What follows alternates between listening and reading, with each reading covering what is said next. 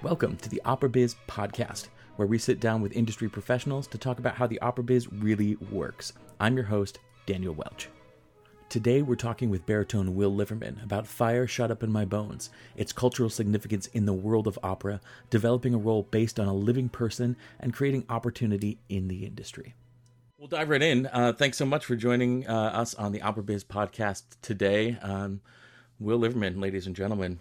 How you guys doing? We got to dive into Fire Shut Up My Bones. So I've mentioned to you, some other people know, I was at the dress rehearsal, totally blown away. I mean, it's rare that a dress rehearsal feels like such a dynamic performance as that one did. And which just, I mean, I wish I could have seen one of the other actual shows, but was so blessed to actually see the dress rehearsal, which was phenomenal. So I'd love to chat a little bit about that today. So right off the bat, can you talk to us a little bit about the significance of this particular show and what separates it from other shows we've been seeing on the operatic stage, specifically on the Met stage? Why is this so poignant right now? Yeah, I mean, I look back just to the combination of the pandemic and the murder of George Floyd, and how that whole thing sort of sparked a lot of things in our classical industry and bringing up questions that of course have been long overdue of, inclusion, diversity. How do we change this art form for the better and make it something for everybody? And the significance with this piece, I think, it was decided soon after that, the Met had this scheduled for a later season, but they decided to move it up and have it be the thing to open the Met season, kind of as a stance toward, we're, going to not only just make a statement, but like back it up and like really put these stories forward that should have been put forward, of course, a long time ago. But, this led to having our first Black composer at the Metropolitan Opera. Yeah. And you mix that with the pandemic shutdown and the Met being shut down for 18, 19 months or whatever. And this is like the first thing that people are seeing, coming out of the pandemic and coming out of like, all these talks and discussions we've had on how we can, be the change and make the change. And just also paired with the fact that we're telling a story about a living and breathing person, a successful Black man who has gone through something horrific.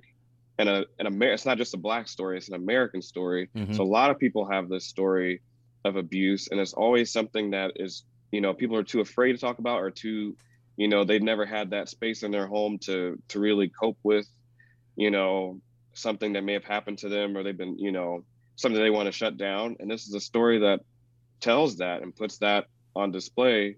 And, you combine all of those things together, it's just like a, explosion of, I mean, it was just crazy, the response of like these things coming together and, Fire Shut My Bones. And the fact that it was already premiered another place at St. Louis, you have to give them their props. Definitely. For, telling this story.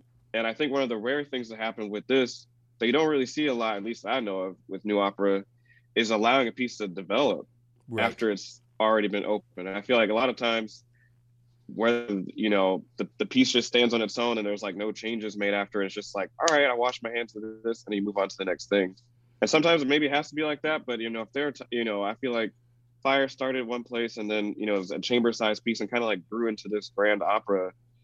Terrence added things to the music, we're still tweaking things and just making it our own. And like, it's great to see a new work go from one place and all of us, just be expanded into what it became. And that's the beauty of having living and breathing collaborators. Yeah. The collaboration, yeah, is really something that can be, we're able to really make that happen. So yeah, it's not like you can, collaborate with Mozart on right.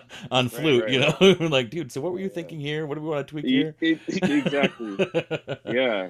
It's so wild because I've had friends for months. The moment that you went up on billboards around the city, I've had friends snapping pictures and sending it to me. They're like, "Do you know this guy? What's going on with the show? I need to know all this stuff about it." It's been so awesome to see the Met really back the marketing with everything else this year. Yeah. But to see to see your face on the billboards across New York and on buses and everything has been so awesome. And Wow. every time I see one of those ads up there with your face on it, I just smile because it's I allow me to gush just briefly because whenever I work with emerging artists and younger artists, particularly in a training program kind of setting, and we talk Yeah. about how to act in the industry and how to work with other people. You are hands down the first person I talk about. Oh, wow. I I really am appreciate because that. I'm always like, if you want to look at somebody to emulate in the industry and you want to learn how to be a working professional at a top tier, but still be an accessible human being with integrity, look at Will Liverman. And Oh, wow. legitimately, dude, I have a lot of respect for Yeah. both where you're at in the business as well as your talent and how you handle just Mhm. working amongst a lot of people in a bunch of different genres, as well as Yeah. this fame that just accelerated really really fast. Hmm. You know, it's serious respect and props to you for how you work Wow. in the business. So well done, my Wow. friend. I I really, appreciate that, yeah, man. Yeah, that absolutely, means a lot. yeah. Yeah. You talked to me Hmm. a little bit about how you talked about personalizing the piece a little bit. Um, Yeah. there are a lot of people I always tell younger singers, I'm like, if you get the chance to work with composers, work on new Hmm. music, collaborate, because you're not going to find that dynamic in our old classical canon. Right. How were things personalized as you went along? How were things tweaked? Were they done in Yeah. private, in the rehearsal space? Like, how did that come up? How did you do those changes? Yeah. For this, I mean, for this process, it was a little different. I mean, it was slower because we were coming. I was coming into this sort of, I got the score.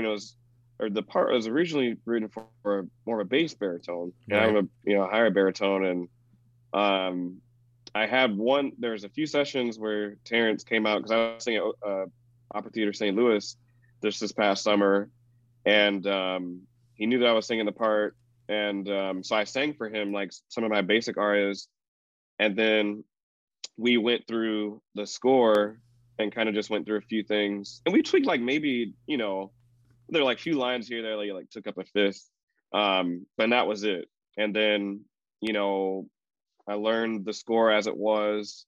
But by the time we got to the rehearsal space, things were still continuing to change, as we started doing the staging, then even going into the house. So it was like very gradual. Like, and I would say like even during the run, I started changing some notes and things to make them even higher to fit my voice. Mm-hmm. Once I got familiarized with the role, like beginning to end.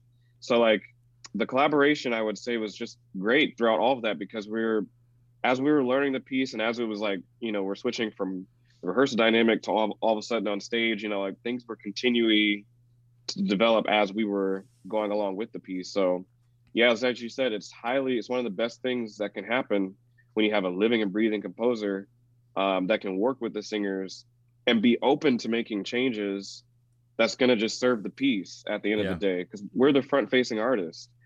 So I mean, it even took me a little bit to get comfortable with like asking to make a change or something, because it's just Yep. like as I want to pay respects to like what's written and make it work. Totally. And if it's sounding, it's working great. But like, if you have opportunities like, oh, what if it went in this direction or that direction, then try it because the composer's right there. And if it's something that's going to work out, like great. And throughout the course of the run, I think we all learned that like Latanya was trying some higher things in her arias and stuff that Yeah. like, and it was like always great for all of us because we never knew if someone was going to throw in something new, like and like try a new thing. Angel has her big moment for the first Peculiar Grace, and she kind of like makes that her own flavor with the gospel that she adds to it. So like Yeah. that's the beauty with Terrence's music. It's accessible enough for us to be able to put our own feel in it, and it has that feel of jazz and gospel and music that we grew up with. So when you have music that you just know and can feel, you feel comfortable to put your own thing in it, or like, what if we went this direction with it, or I'm hearing this, and then like we find it together that way. Yeah. Yeah. The other great thing too is that because it did have a premiere elsewhere, it's young in the performance arc of the piece. So things that Yeah. you do can be standardized. And Yeah. Right. what Right. other people do after you've performed this role, when other people come in and do the role, Yeah. or it's performed elsewhere, they can be like, Mm. oh well, Will did this, and this kind of became standardized in this piece, and that's really awesome. Yeah. Um, Right. Right. that's one of those That's other things crazy you to don't think think about. about as a singer, Yeah. like, oh, Right. I can set how this works in perpetuity. That's pretty wild. Oh. Oh man. And one of the things that you talked about before, and as well as in person, you got to play a real person, a real human being. That's Right. what was that like? One of the things we in Broadway and Hollywood, we talk about role prep a lot, and I feel Yeah. like it's not discussed very regularly in the opera world. The acting No. and the character part tends to kind of fall by the Right. wayside sometimes. But this is Right. a very different piece in that regard, because Right. you're it's based on a memoir, so Right. you're going from something real and tangible and recent. Yeah. What was that process like of prepping that role? Yeah, it was a lot to dive into, knowing that he's very much well alive and he has his memoir out. So it's just like, how far, else do you have to go? Normally, you gotta like go to Wikipedia, go like way back, or like find research on like, who the heck is this German character from? Like, this is someone that's very much alive. So starting with the memoir and going through that, but then realizing that the memoir tells a story, but then the opera is very much its own thing in a way, because we're just giving bits and pieces of the story, and also, you know, it's like you're creating something with the team of people. So you come in with your ideas and they have their ideas, you can kind of collaborate that way.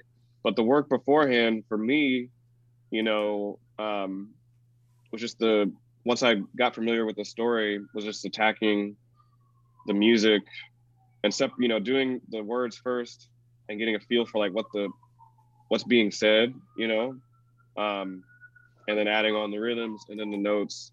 So then, when I have the whole thing, I have, pretty much everything I need. But really though, I always think that something's never really, really memorable. I mean, you can do all the prep you want on a role that you've never done before. It's the moment you get on stage and they tell you, hey, move like 2 feet left, and you've forgotten like all the words, like it's really like getting something in your body for a character to really, get there. And sometimes you don't even get there opening could be one level, but then, the Charles that I was doing for opening is different from where I ended. Hmm. So I feel like, this whole character study is a long journey, and it never just stops once you put the costume on. You're like, oh, it's just like, it can always grow, and like you find new things with it. But specifically having a living person in the audience was terrifying. Like on a lot of, like it's like two great things. Two different things, but like the one thing, it's so empowering in a way. Just to know that people are watching this opera about something that's happened in this person's life, and he goes through so much. But then there's a other side to that, and he's like a living, breathing testament to like overcoming something. Hmm. Like you Hmm. see the Charles Blow on that goes through all this stuff, like cursing and ready to do all this stuff, and then if you had no idea that happened, you would have, like, you look at the Charles Blow today, like I had no idea he went through those things that he went through, Yeah. and all the successes that he's gone on to have. That's quite an incredible testament, like altogether.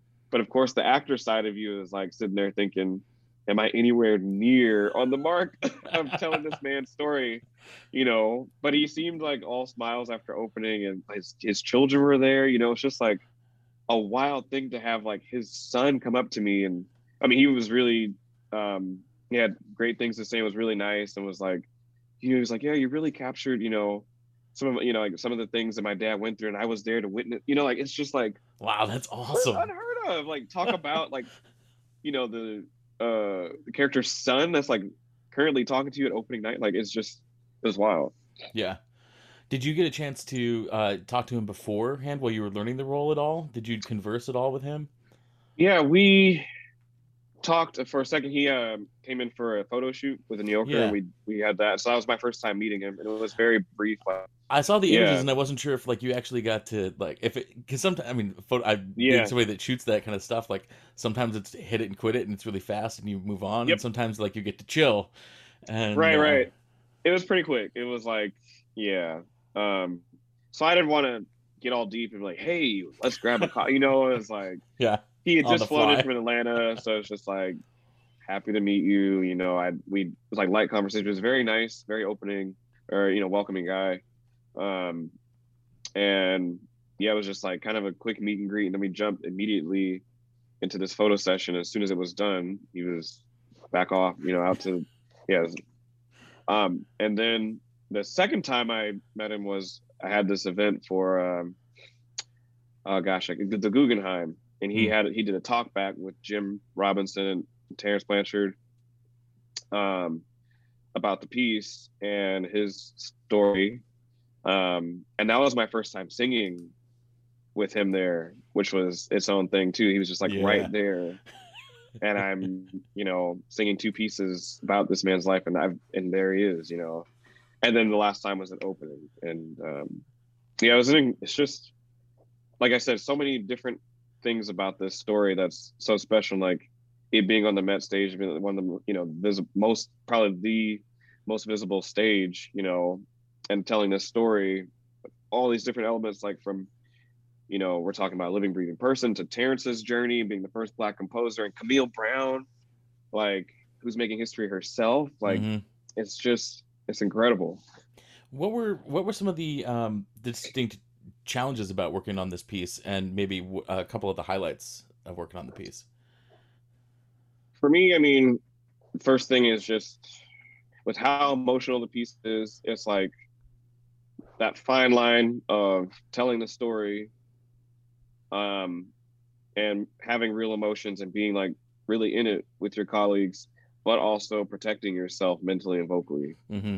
And I found that to be a challenge. Like, I mean, yeah, like when I was first trying out this opera and like we're rehearsing it, I would do the first aria, and my voice would just be so tired by the end. And I was like, I got to find some sort of middle ground of like, this piece makes you want to easily press because like when you feel anger, I mean, it's just like an easy thing to just like like muscle it and get very intense with it.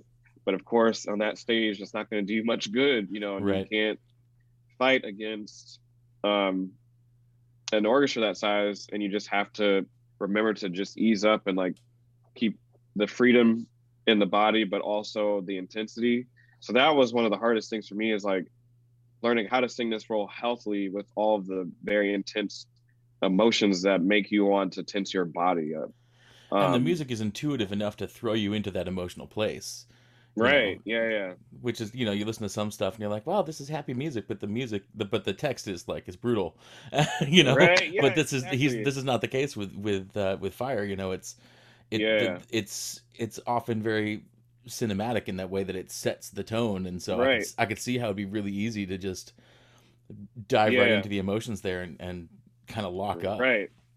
But yeah. But on the flip side, I mean, Terrence writes some really beautiful Hmm. melodies. So like getting out of those pockets of the anger and stuff, like he really sets the voice up well.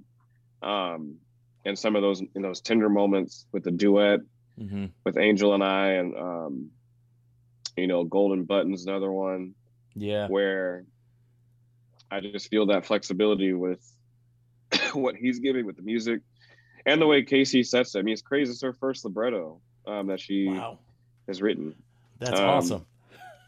and like the raw emotion, it's like poetic, but so raw and Yeah. real Yeah. how she says those words. And so, like, It's extremely accessible text.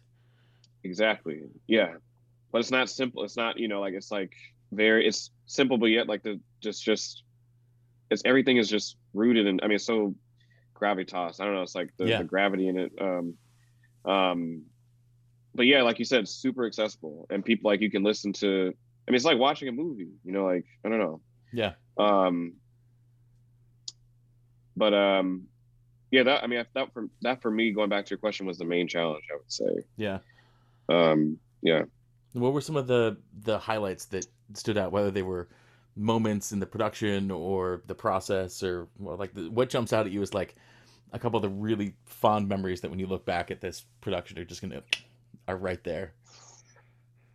You know, another thing about this piece, when going back to your very first question of why it's so important, is that this, for me, I mean, there are a lot of newer works that I haven't seen yet myself. I can only speak to what I've seen, but from my experience going into a piece like Fire, this for me is the first time where I've seen like real, authentic Blackness on stage. Mm. And you notice the moments where we really get that are the moments where the crowd is the most emotional. Yeah. The moments where they're really, you look at the church scene, Mm-hmm. and that, you know, the dance and that, like the church choir, that's like, those are my roots. Like I remember being baptized. I remember just that, the smell of the pews and like that whole vibe. And so that is a highlight. Like I've never been in an opera where I just feel so much of myself in it. And like having lived through some of that, being Mm-hmm. a Black man growing up in the South. And then the thing that gets the most applause is, funny enough, has no music. It's the step. Yes. You see, like authentic Blackness on stage in the step scene. Yeah. That's just its own story and has so much power Yep. and depth in it. Like just with the how Camille set that, like people go in even a crowd that's like you could tell how a crowd's gonna be, Mm-hmm. you know, based off of the first whatever this laugh is supposed to be, or it's like ha ha ha, or like, Right. like then you know it's gonna be like okay. But when they get to that step scene, everybody, you know, like Yeah. hands down, and that's like one of my favorite moments. Like those two moments, you know, like just we're all on the sidelines, just like the ones of us like not on stage are just like, you know, cheering them on, like we're watching it for the first time. Like when, you know, that's the things that blow my mind about this show is just like seeing authentic Blackness that's different from Porgy and Bess. You know, that's its own Yes. story, its own thing. Mm-hmm. That's what makes Fire different. You know, it's like things that we're currently living, our parents have lived through, and like the authentic Blackness that like we've lived, you know. Yeah. It was I was surprised by the step scene, but loved it. It was one of those things that I never expected to see on the Met stage. Yeah. But it's such a powerful scene, but there's such a cultural significance in step. Yeah. That it was I mean, it was a perfect addition to it. And much like many of the classic canon, you'd have a dance sequence or a ballet or something. Having it in there fits, you know, the template of opera form as we often know it anyway. Right. So it fits so well. And honestly, it was great because I could tell, I mean, the dress rehearsal was packed out, but there were so many people that that were in the audience who have no idea what it is, where it comes from, any of that kind of thing.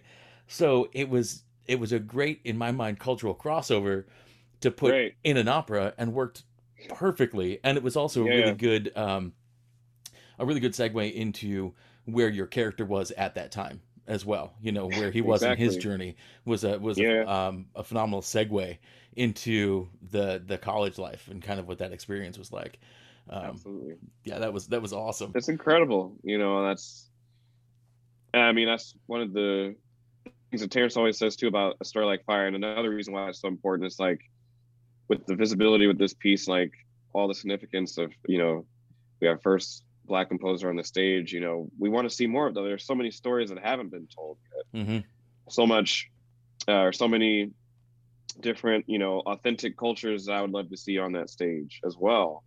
And Fire, I hope, is just, you know, the beginning of more to come, you know, for other composers with stories, for other librettists. And I'm hoping that it shows, you know, the argument that has lasted for far too long in opera is that there's just not, the music isn't there, or the singers aren't there for it. And, you know, to all that, we clearly now throw this in their face and say, bullshit. Here this is, obviously, not only does it work, but it works well. You know, the people are there, the music is there.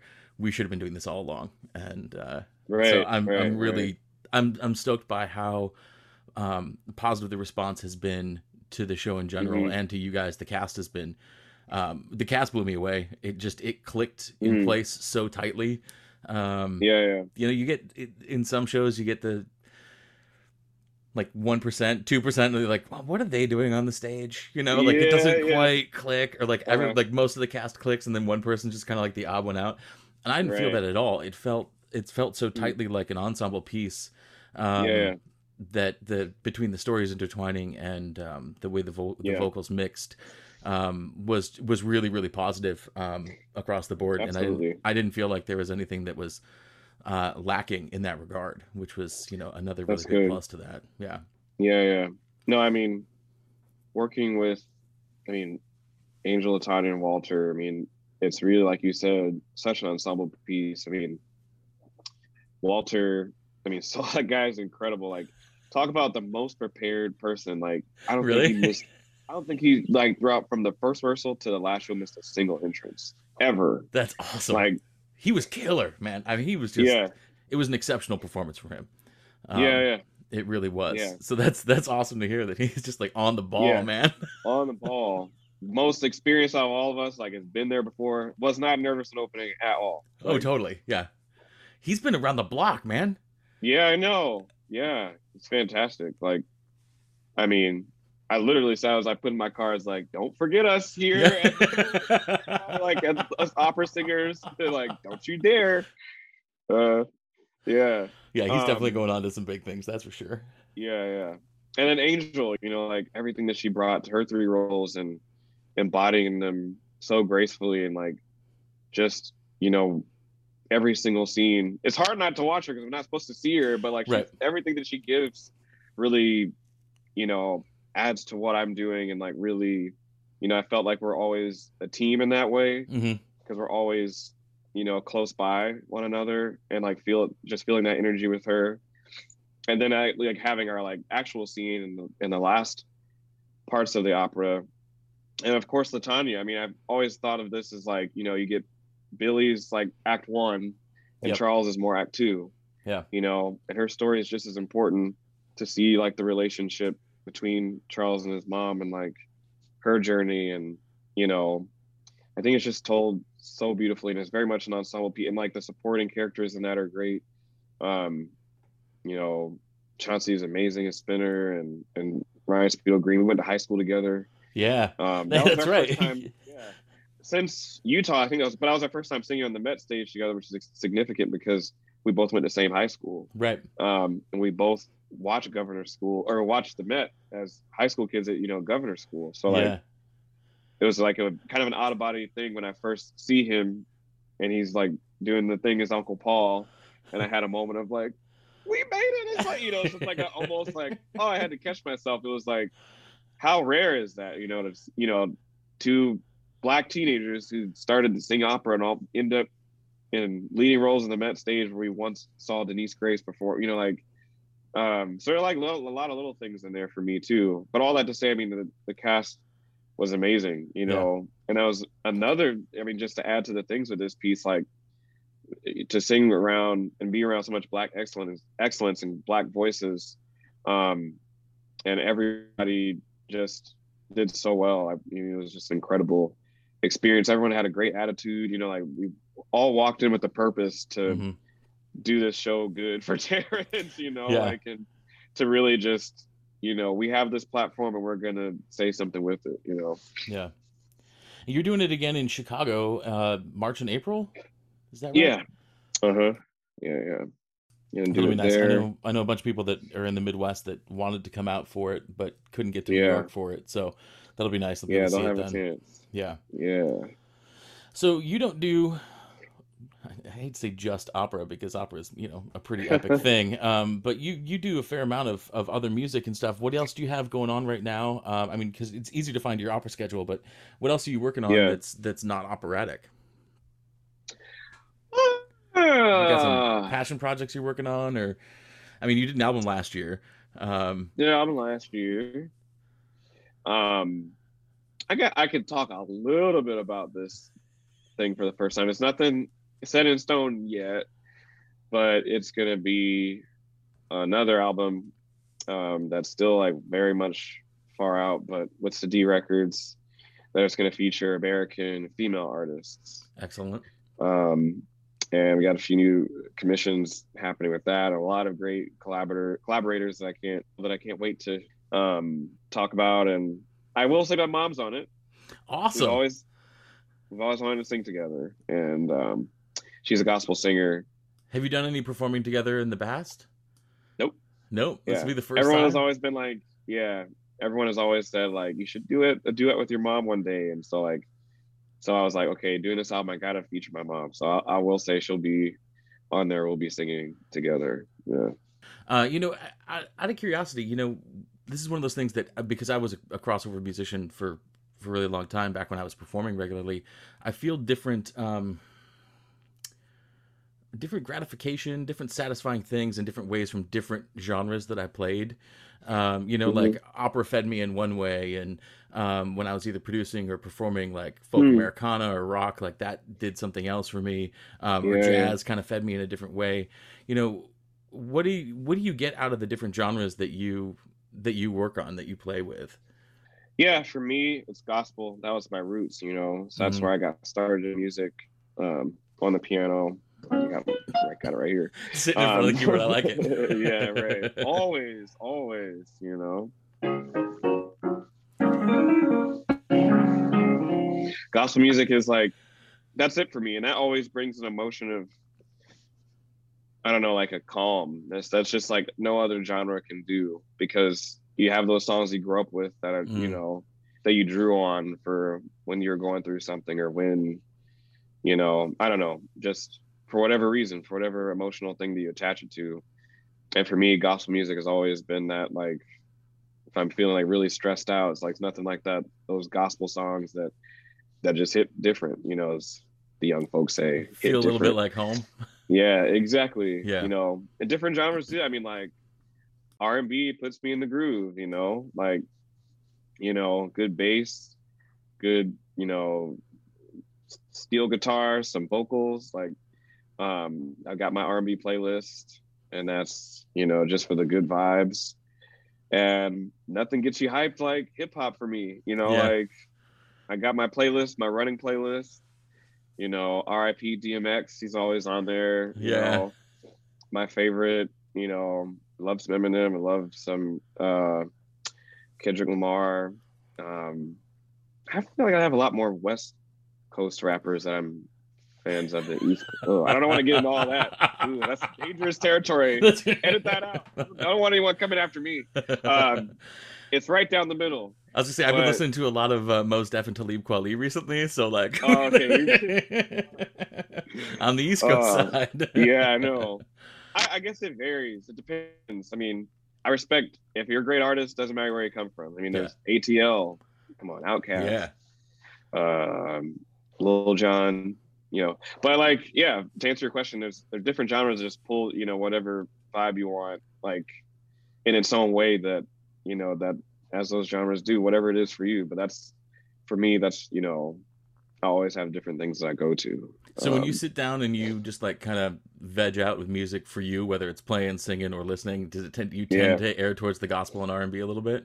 Yeah. If I'm playing R&B and gospel, it sort of brings out the same vibes, you know. Yeah. And I need those genres to help balance out the, you know, all of the classical stuff, you know. That really helps keep, you know, at least for me, keeps me balanced as a musician. And, you know, in some ways, some genres inform other genres. You know, you can pull on things from gospel and R&B and take it into the opera world, and vice versa, you know. One of my friends and one of my artists on my roster, Kelly, she talks about how when she is singing certain Verdi stuff, like, she's like, I can't not channel Mariah here. Like, you know, like there's just like, there's certain vibes that just come through, and that's spot on. There's no reason that one genre can't feed another genre, can't inspire parts of a performance in a different genre. I mean, that it can absolutely go both ways. Right. One of my favorite artists, Jacob Collier. Yeah.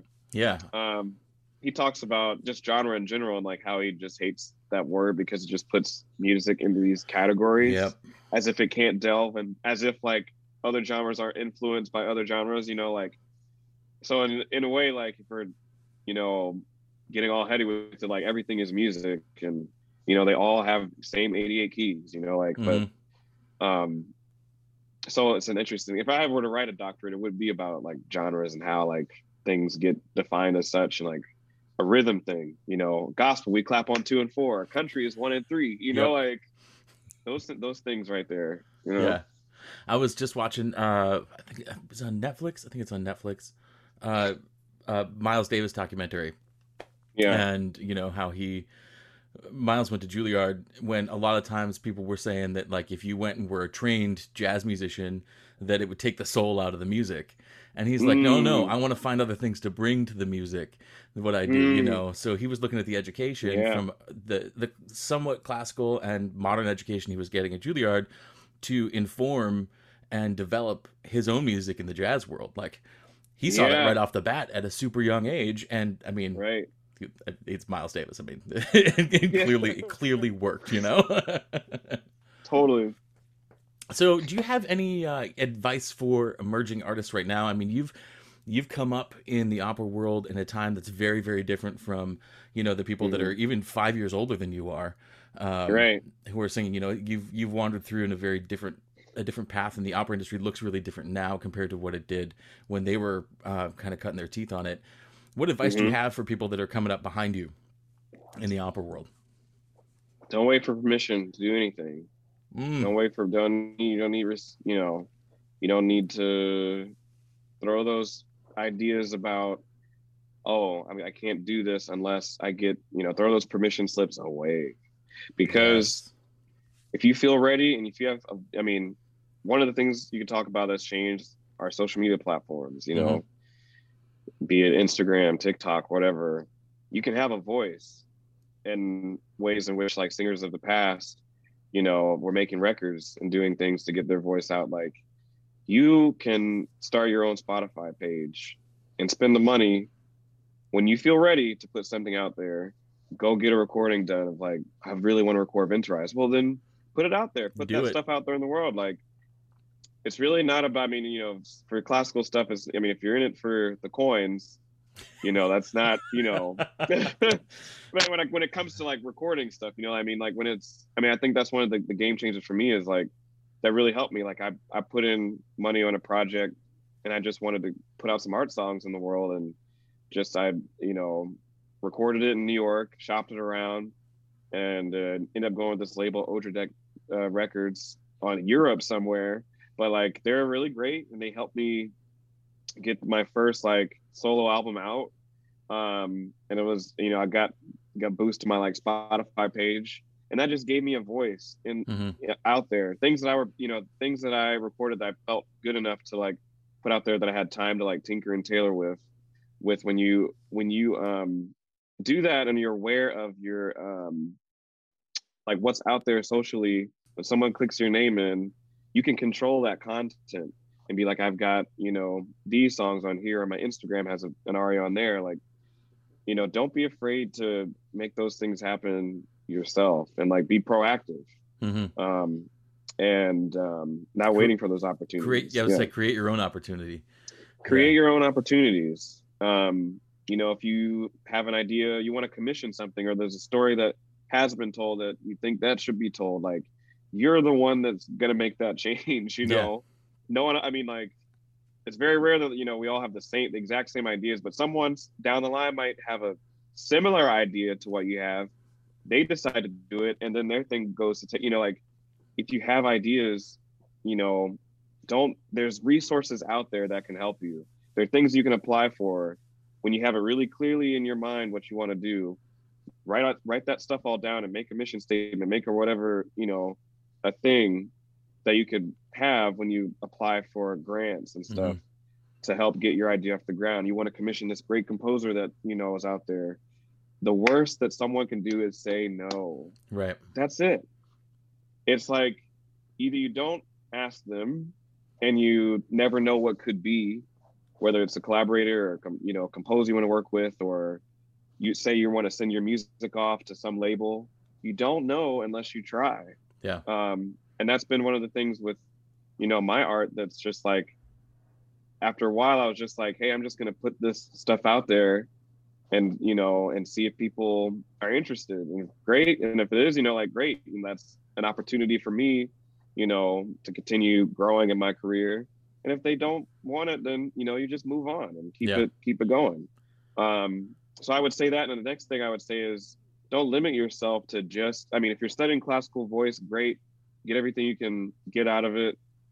I realize that it's an art form in which that requires already so much focus and so many, resources and money and time. But if you have other interests, don't be afraid to also do other things. And that's something that I realize is different, for the people that are like 5 years behind me, that I would say is like, we were taught to all, just stick with the classical voice. Like, right. You can still be serious about opera and also be a visual artist and also compose and also do speech or voice acting, and that's one of the things the pandemic taught us. Have several ways of making money. Don't put all your eggs in one basket. Yeah. No matter what the case, no matter how well you're doing, like, always, if you have passions for other things, like, don't be afraid to go down those avenues. You never really meet a musical theater person that's only does musical theater. Right. Like someone like Norm Lewis or, Audra McDonald. They're doing multiple things, so, the world is wide open, like, don't be afraid to, go down those roads if you have a passion to do other things too. Yeah. Wise words, man. Wise words. Yeah. Well, thanks so much for taking the time to do this interview. It's been fantastic having you on, and I'm glad that it worked out timing wise. I'm glad you get a little bit of breather time before your next thing, but Right. Yeah. Yeah. No, it's so much fun. Thanks for having me. Absolutely. Thanks, man. Yeah. Thanks for listening to the OperaBiz podcast. You can find us online at operabiz.com, Instagram at operabiz, and Twitter at operabizpodcast. I'm your host, Daniel Welch.